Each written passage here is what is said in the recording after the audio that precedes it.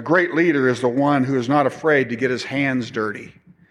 He's the one who's not threatened by a teammate getting the glory or credit in various situations. In fact, he celebrates that. A great leader inspires and demonstrates team and teamwork.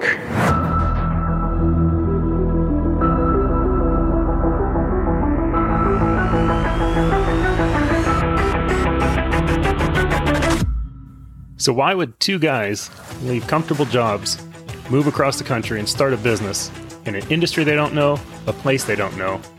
And could it be successful?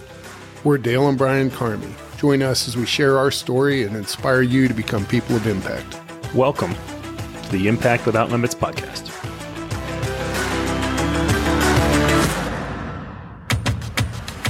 Hello and welcome back to the Impact Without Limits podcast. This is Dale Carmy here with a special episode for the month of November. Sitting here with my brother Brian. Hey, everybody. And today we're going to be featuring an interview we had with Steve Largent. And he was out at our Forever Dealer Conference in January of this year. What an awesome experience that was, because Steve was somebody I truly looked up to as a young kid, watching football, playing football, and he had a storied career. He's a Pro Football Hall of Famer. I think he was the first receiver to 100 touchdowns. He has all kinds of records in his NFL career. After that, he went on and became a congressman for Oklahoma for, I think, 2 terms. And he is also a business owner and just a general great man, a great family man. So we're going to listen to some clips from his talk. We're going to listen to both a talk he gave and then a Q&A. We did have some audio challenges where we lost a couple of the questions, so it might be a shorter Q&A than you would expect. But there are some great insights and great information coming to us from Steve Largent. Here we go. Well, good morning, and thank you for that sitting ovation. I appreciate it. You know, they said they were going to have a question and answer period. So if you guys just give me the answer, I'll try to figure out what the question was, okay? I want you all to know that I intend to follow the 5 B's for effective public speaking. And these are very important. So if you ever are asked to speak publicly, you'll have them in your hands so that you can speak effectively. And those 5 B's are: be brief, brother, be brief. And I intend to be brief this morning. You know, I actually learned that lesson in a painful way. I had run for Congress for the first time in my life, never thought I would do that. My wife was the one that really encouraged me to run, and I listened to her most of the time. And so I was running for Congress. I was a biology major. I didn't major in political science. Didn't really know that much about politics, but I quickly learned. And so now I had run for office and I won. And, you know, as was mentioned in my introduction, I talked about, you know, lower taxes and less regulation and free markets and those kind of things. Those are things I believe in still today and believe with all my heart.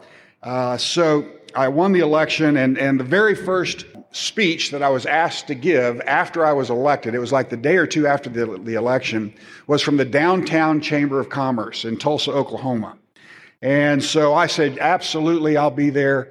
Tell me what time, what date, and I'm going to be there. And so I was really prepared, worked hard on my message, and went to give my speech to the Downtown Chamber of Commerce. And that included most of the business people in Tulsa were there. And so I knew this was a really important speech, and I needed to just hit it out of the park with the things that I had campaigned on and believed in my heart. And so I really worked hard on it. So, you know, I was telling them about the importance of these issues on our country and on our state and in our city. And, you know, frankly, you know, looking back on it, it was a long list of things that I was talking about.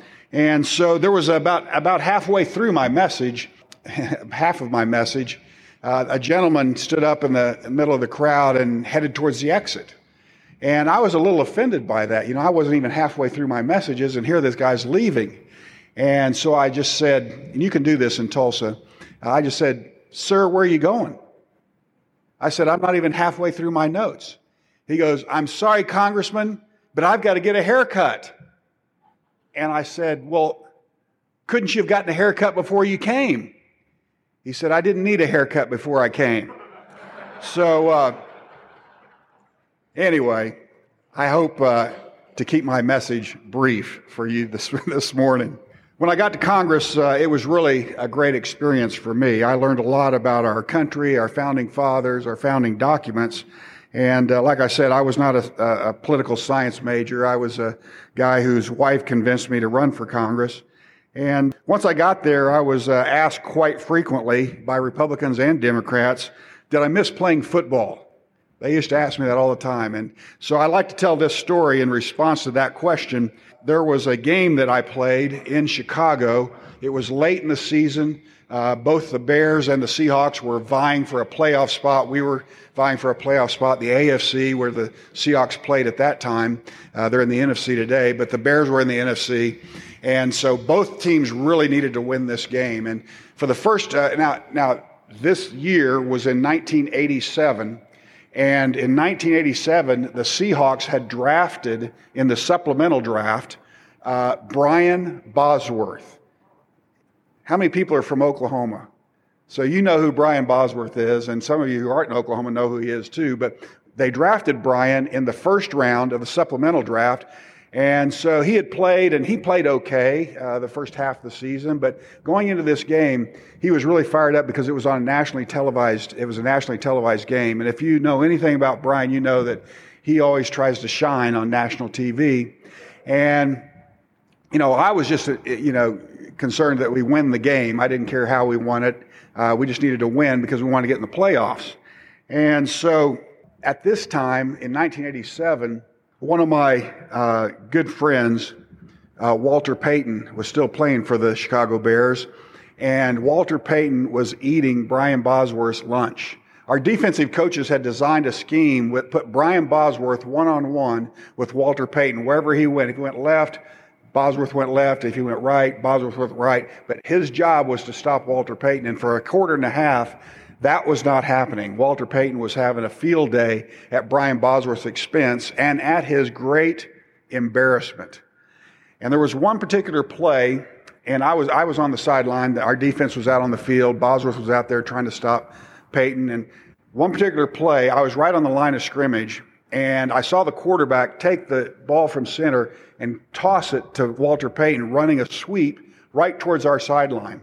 And out of the middle of our defense, here comes Bosworth trying to cut him off before he makes it upfield. And so I saw there was going to be a huge collision right in front of me. So I put my helmet on just to make sure there's no collateral damage.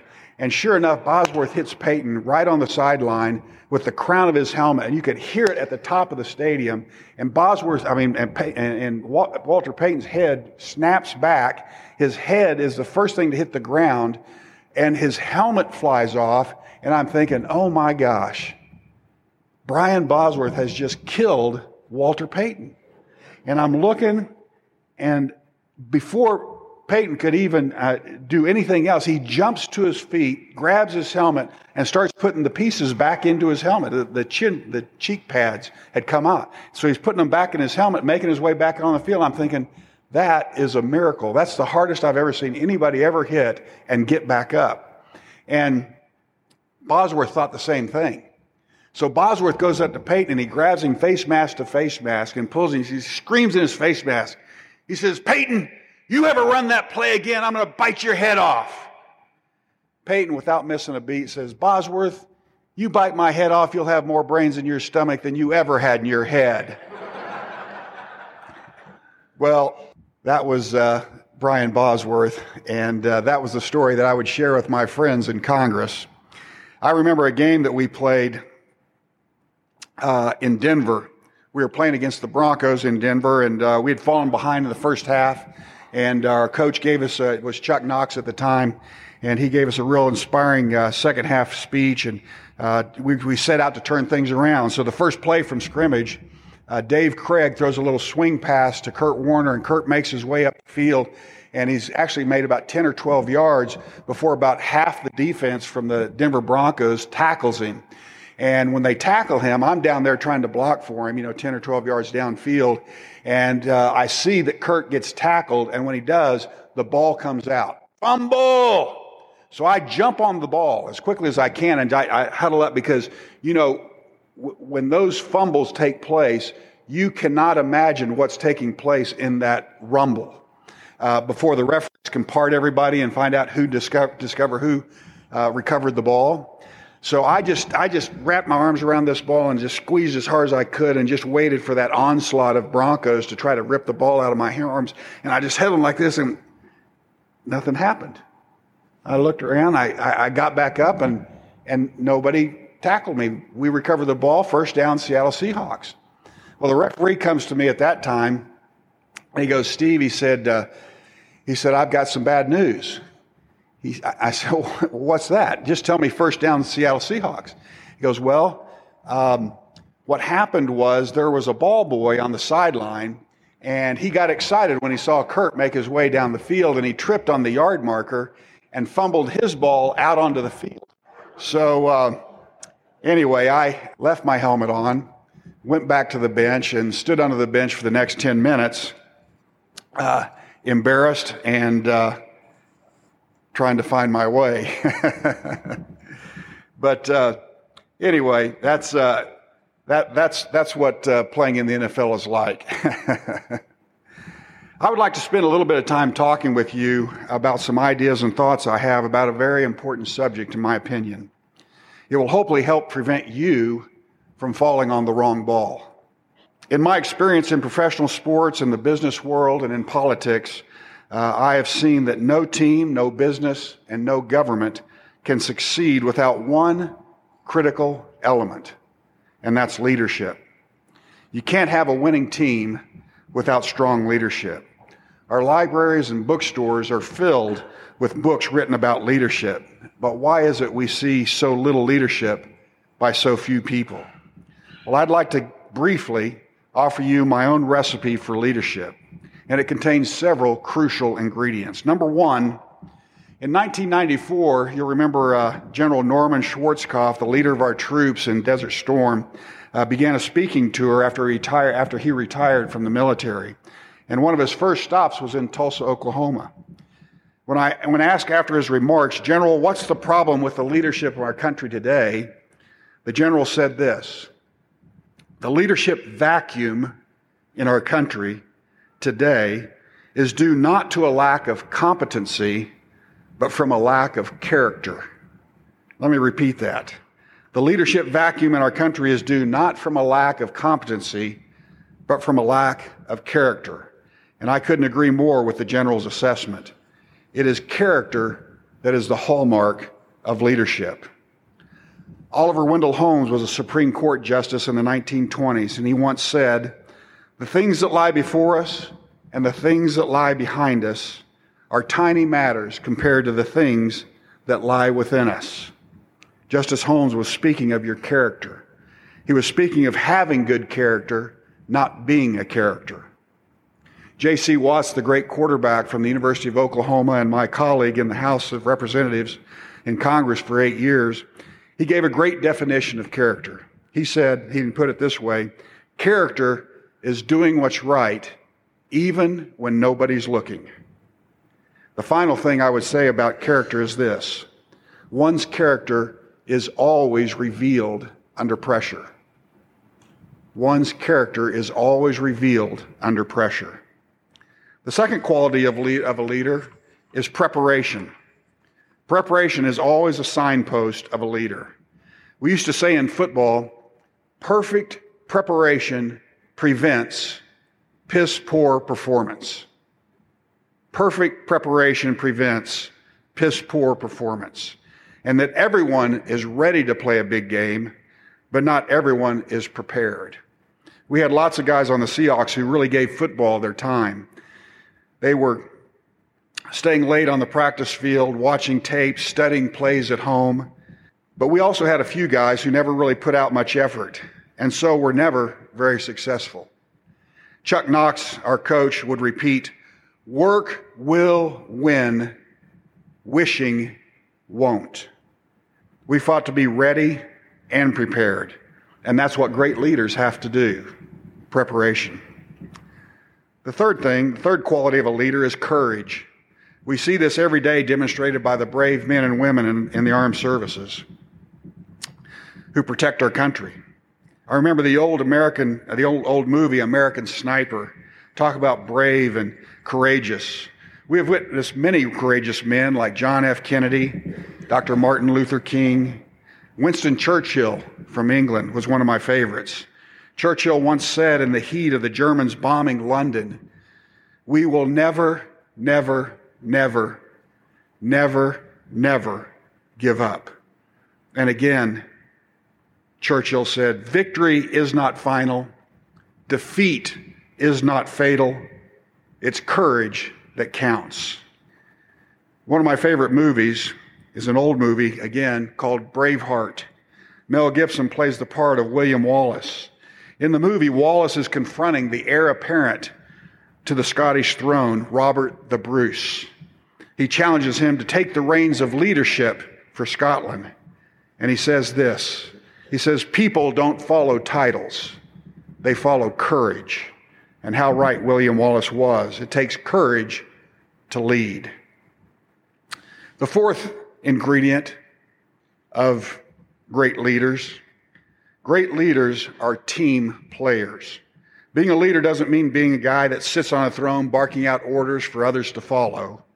A great leader is the one who is not afraid to get his hands dirty. He's the one who's not threatened by a teammate getting the glory or credit in various situations. In fact, he celebrates that. A great leader inspires and demonstrates team and teamwork. Finally, a little group participation. Everybody raise your hand like this, and then form a circle like this. And then very slowly bring that circle and place it on your chin right here. Now look around. I said place it on your chin. This is your cheek. Very important lesson. People do what you do, not what you say. There's a saying that goes like this: you cannot teach what you do not know, and you cannot lead where you will not go. You have to lead by example. I want to close by reciting a quote by another one of our country's great leaders, Teddy Roosevelt. He said this: "It's not the critic who counts, not the one who points out how the strong man stumbled or how the doer of deeds could have done them better. No, the credit belongs to the man who is actually in the arena, whose face is marred with sweat and dust and blood, who strives valiantly, who errs and comes up short again and again, who knows the great enthusiasms, the great devotions, and spends himself in a worthy cause, so that his place, and who, if he fails, at least fails while daring greatly, so that his place will never be with those cold and timid souls who know neither victory nor defeat." This is leadership. And we need strong leaders today, like never before. We need leaders who are leaders of character. We need leaders who are prepared. We need leaders who are courageous. We need leaders who inspire teamwork. We need leaders who lead by personal example. Be in the arena. Strive valiantly. Dare greatly. Finally, my last story is this. I lived with my grandparents for a year of my life as my parents were moving around the country, various places. I was in junior high at Putnam City High School, just across town here, and I counted a blessing. My grandfather was a hero and a leader to me, a real man's man. One day we were riding in his car to baseball practice, and he turned to me and he said, "Steve," he said, "I want to teach you 2 words that, if you learn to say them often and sincerely, will help you the rest of your life." Man, he didn't have to say anything else to get my attention. He said those 2 words are thank you. And I think he was right. And I want to say these 2 words to you today. Thank you, and God bless you all. That was great. I loved it. I didn't say, we were talking back there, I didn't tell you, Steve, I said you were one of my heroes. I wore number 80 in high school. That was my jersey. As a slow white wide receiver, I was not quite as good as you. That's why I'm here. I was the model for a lot of slow white wide receivers. Yeah. But I'll tell you, I really believe you were the I would say you were probably the toughest wide receiver I think ever played the game. You guys agree with that? Those that know Steve?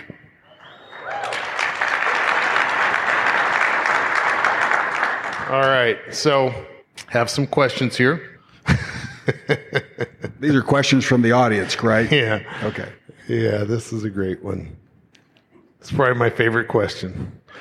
Who is your favorite Spencer brother? Well, since I was the oldest child, I think maybe Ross. Hey, there we go. But they're all good guys. It's a good group, isn't it? Jim Zorn or Dave Craig? Well, Jim's my best friend and has been since I first started playing with the Seahawks.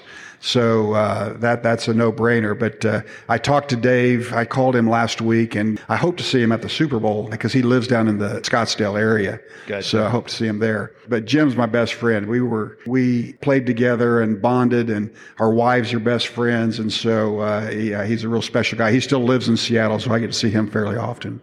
Yeah. So was it a difficult transition switching from? Because Zorn was a left-hander, Craig left-hander. was a right-hander. That's right. Yeah, so they each threw the ball completely different, not just being left-handed or right-handed, which is different, but Dave had a way of throwing a ball that, it rarely spiraled, but it always got to where it was supposed to go.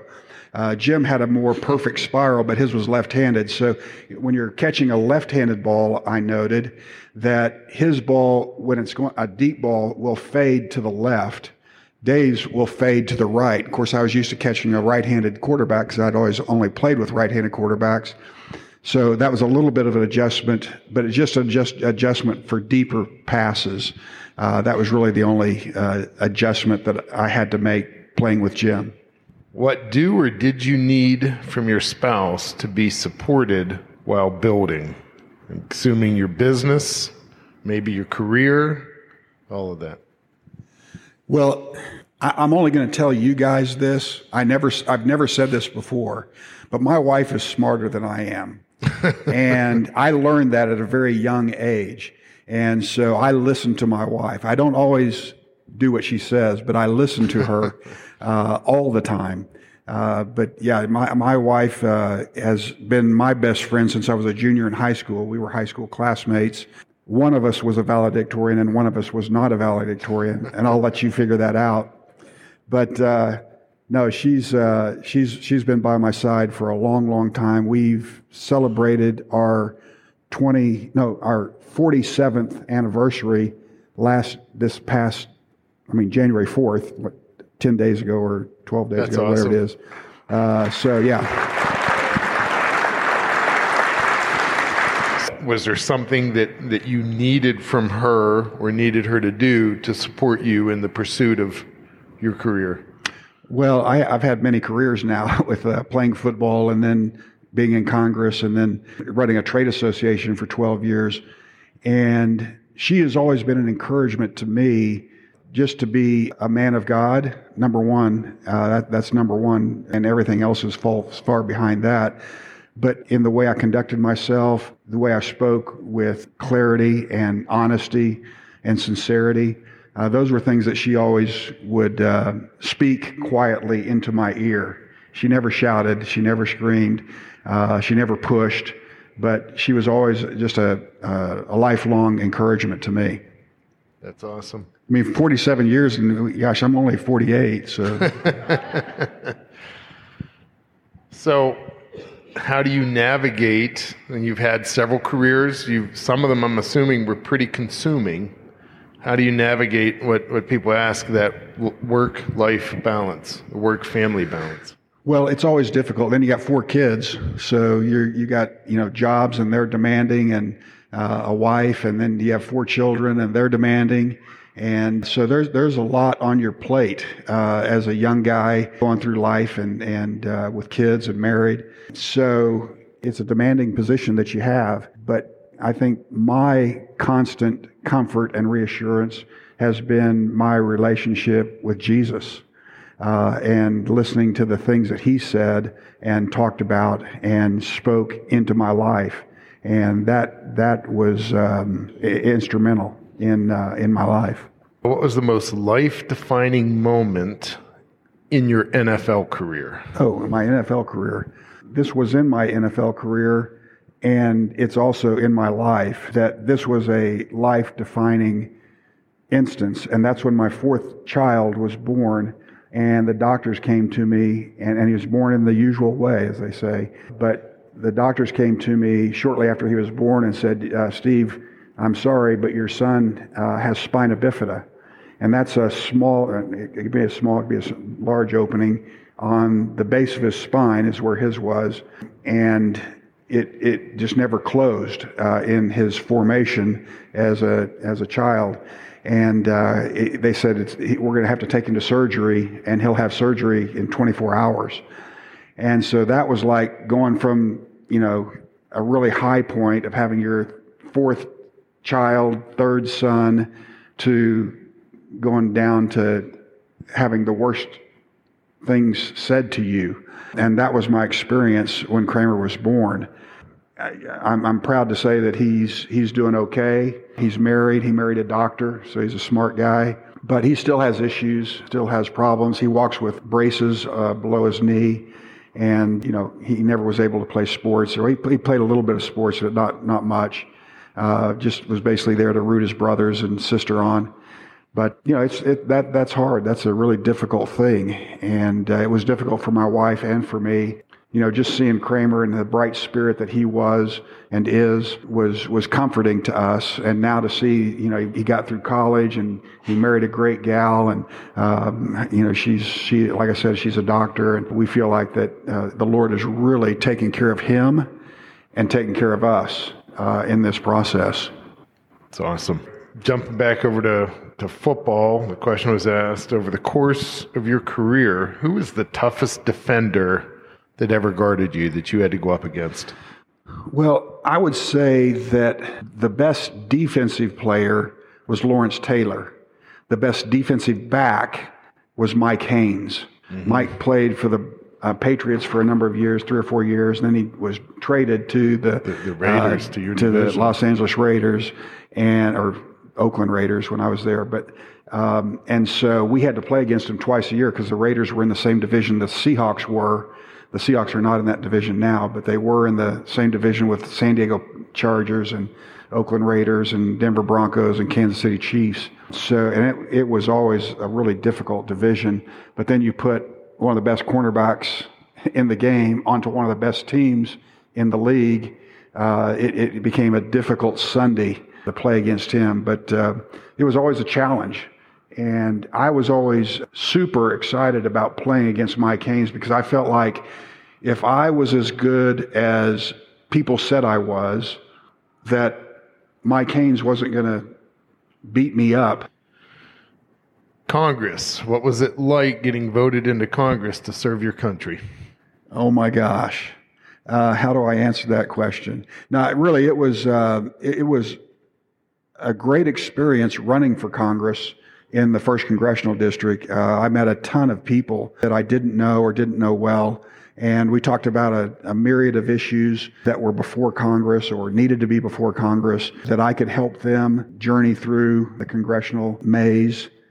But I really loved it because it really connected me in a deeper way with the community that I live in. And I also got to meet just some great, great people on both sides of the aisle that, are still friends today. It was an experience that was better than I would have ever imagined. I would tell you that this number keeps going down, but I think maybe 80% of the people that are in Congress, regardless of Republican or Democrat, are there for the right reasons. They're trying to do the right thing. They're working for their people. And I love the fact that they're in Congress, Republican and Democrat alike. But there's 20%, and these 20% always get all the attention, are the ones that screw up the place. And you wish that as a member of Congress, you could just, slap them around and say, come on, get in line and do what we're supposed to be doing. You can't do that, obviously. But they give a bad name to everybody else, and that's really unfortunate. And like I said, the number keeps coming down. Maybe we would have said 90% of the people, but now it's down to 80%. And I hope it doesn't go down any further. Yeah, I'm actually surprised you have that number that high. I would say that encourages me some, because I look at it and get very frustrated from the outside looking in, thinking, well, we don't have that many that are there for the right reason. And I was discouraged too when I went. And then I found out, hey, these guys are just trying to do what they told their constituents they were going to do. And there were some situations that I felt like that a member misled the rest of us and misled his constituents. But that didn't happen very often. It didn't happen by very many people. But it does happen. And there are people that will do that in Congress. And the goal is just to get them out. And all we can do is vote for good people to go from Oklahoma and hopefully counteract the bad people that are coming from wherever they're coming from.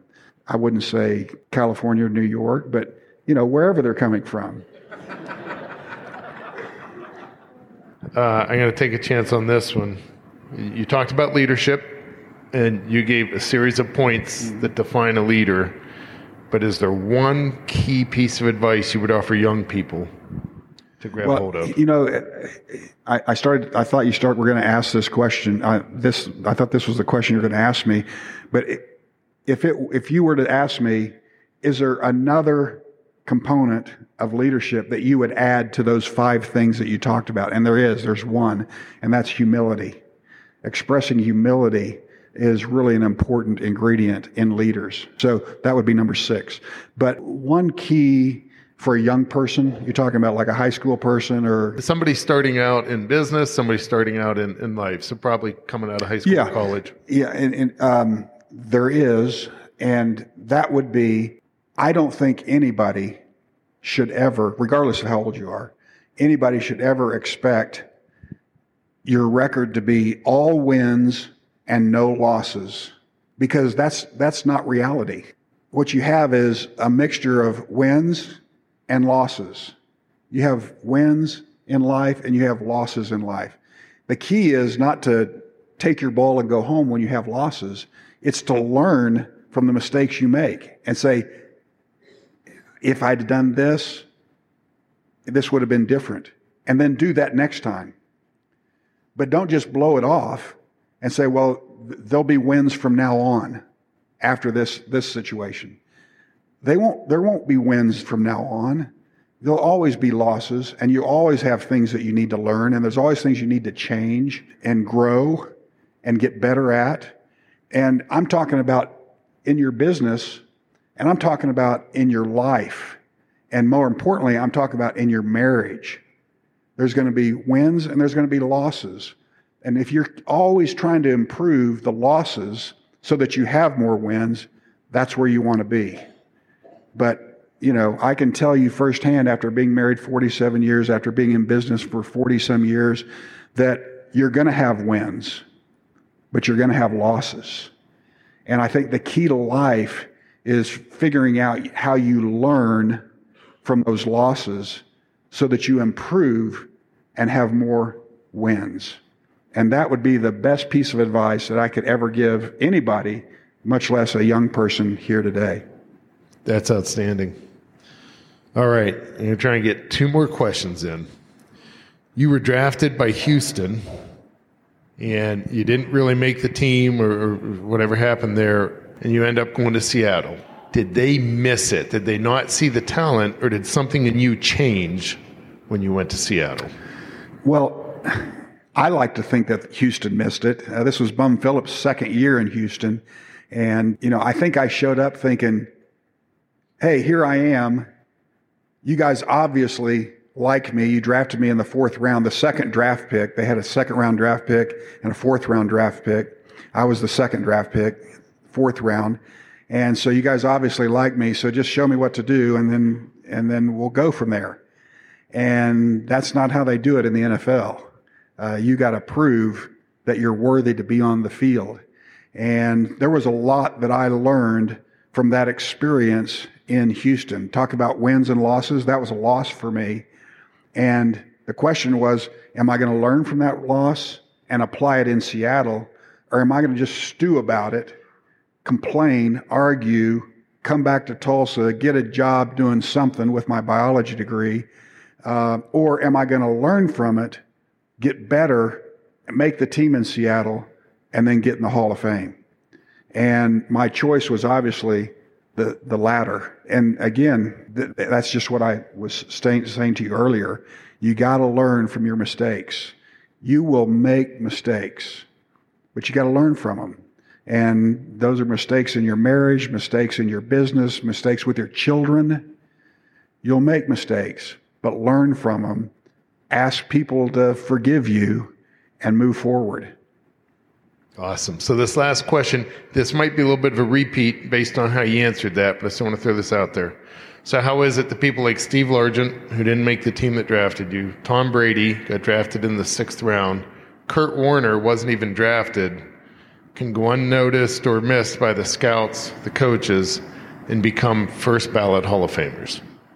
Well, I think these stories like Tom Brady or these other guys, me, are great examples that you can talk with your kids about and say, look, this guy went out, he thought he had everything going for him, but he failed.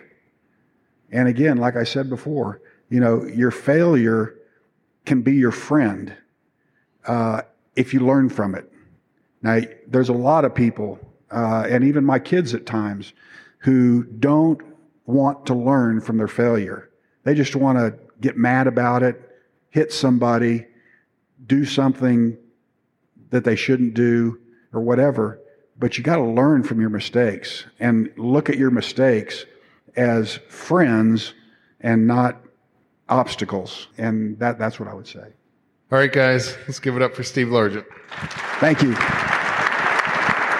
Well, guys, that was fun. I truly, again, it's humbling for me to think that I was able to stand on a stage with Steve and listen to him talk and ask those questions and just get to interact with him. So I hope you found some of that information valuable and informative, but also fun. It was a great time. And hopefully this will help you guys as you go out there to be people of impact and help create people of impact. And it's also neat that this aired at the end of November around Thanksgiving, which we all know is a true football time of the year. So go out this week and let's be people of impact. See you next time.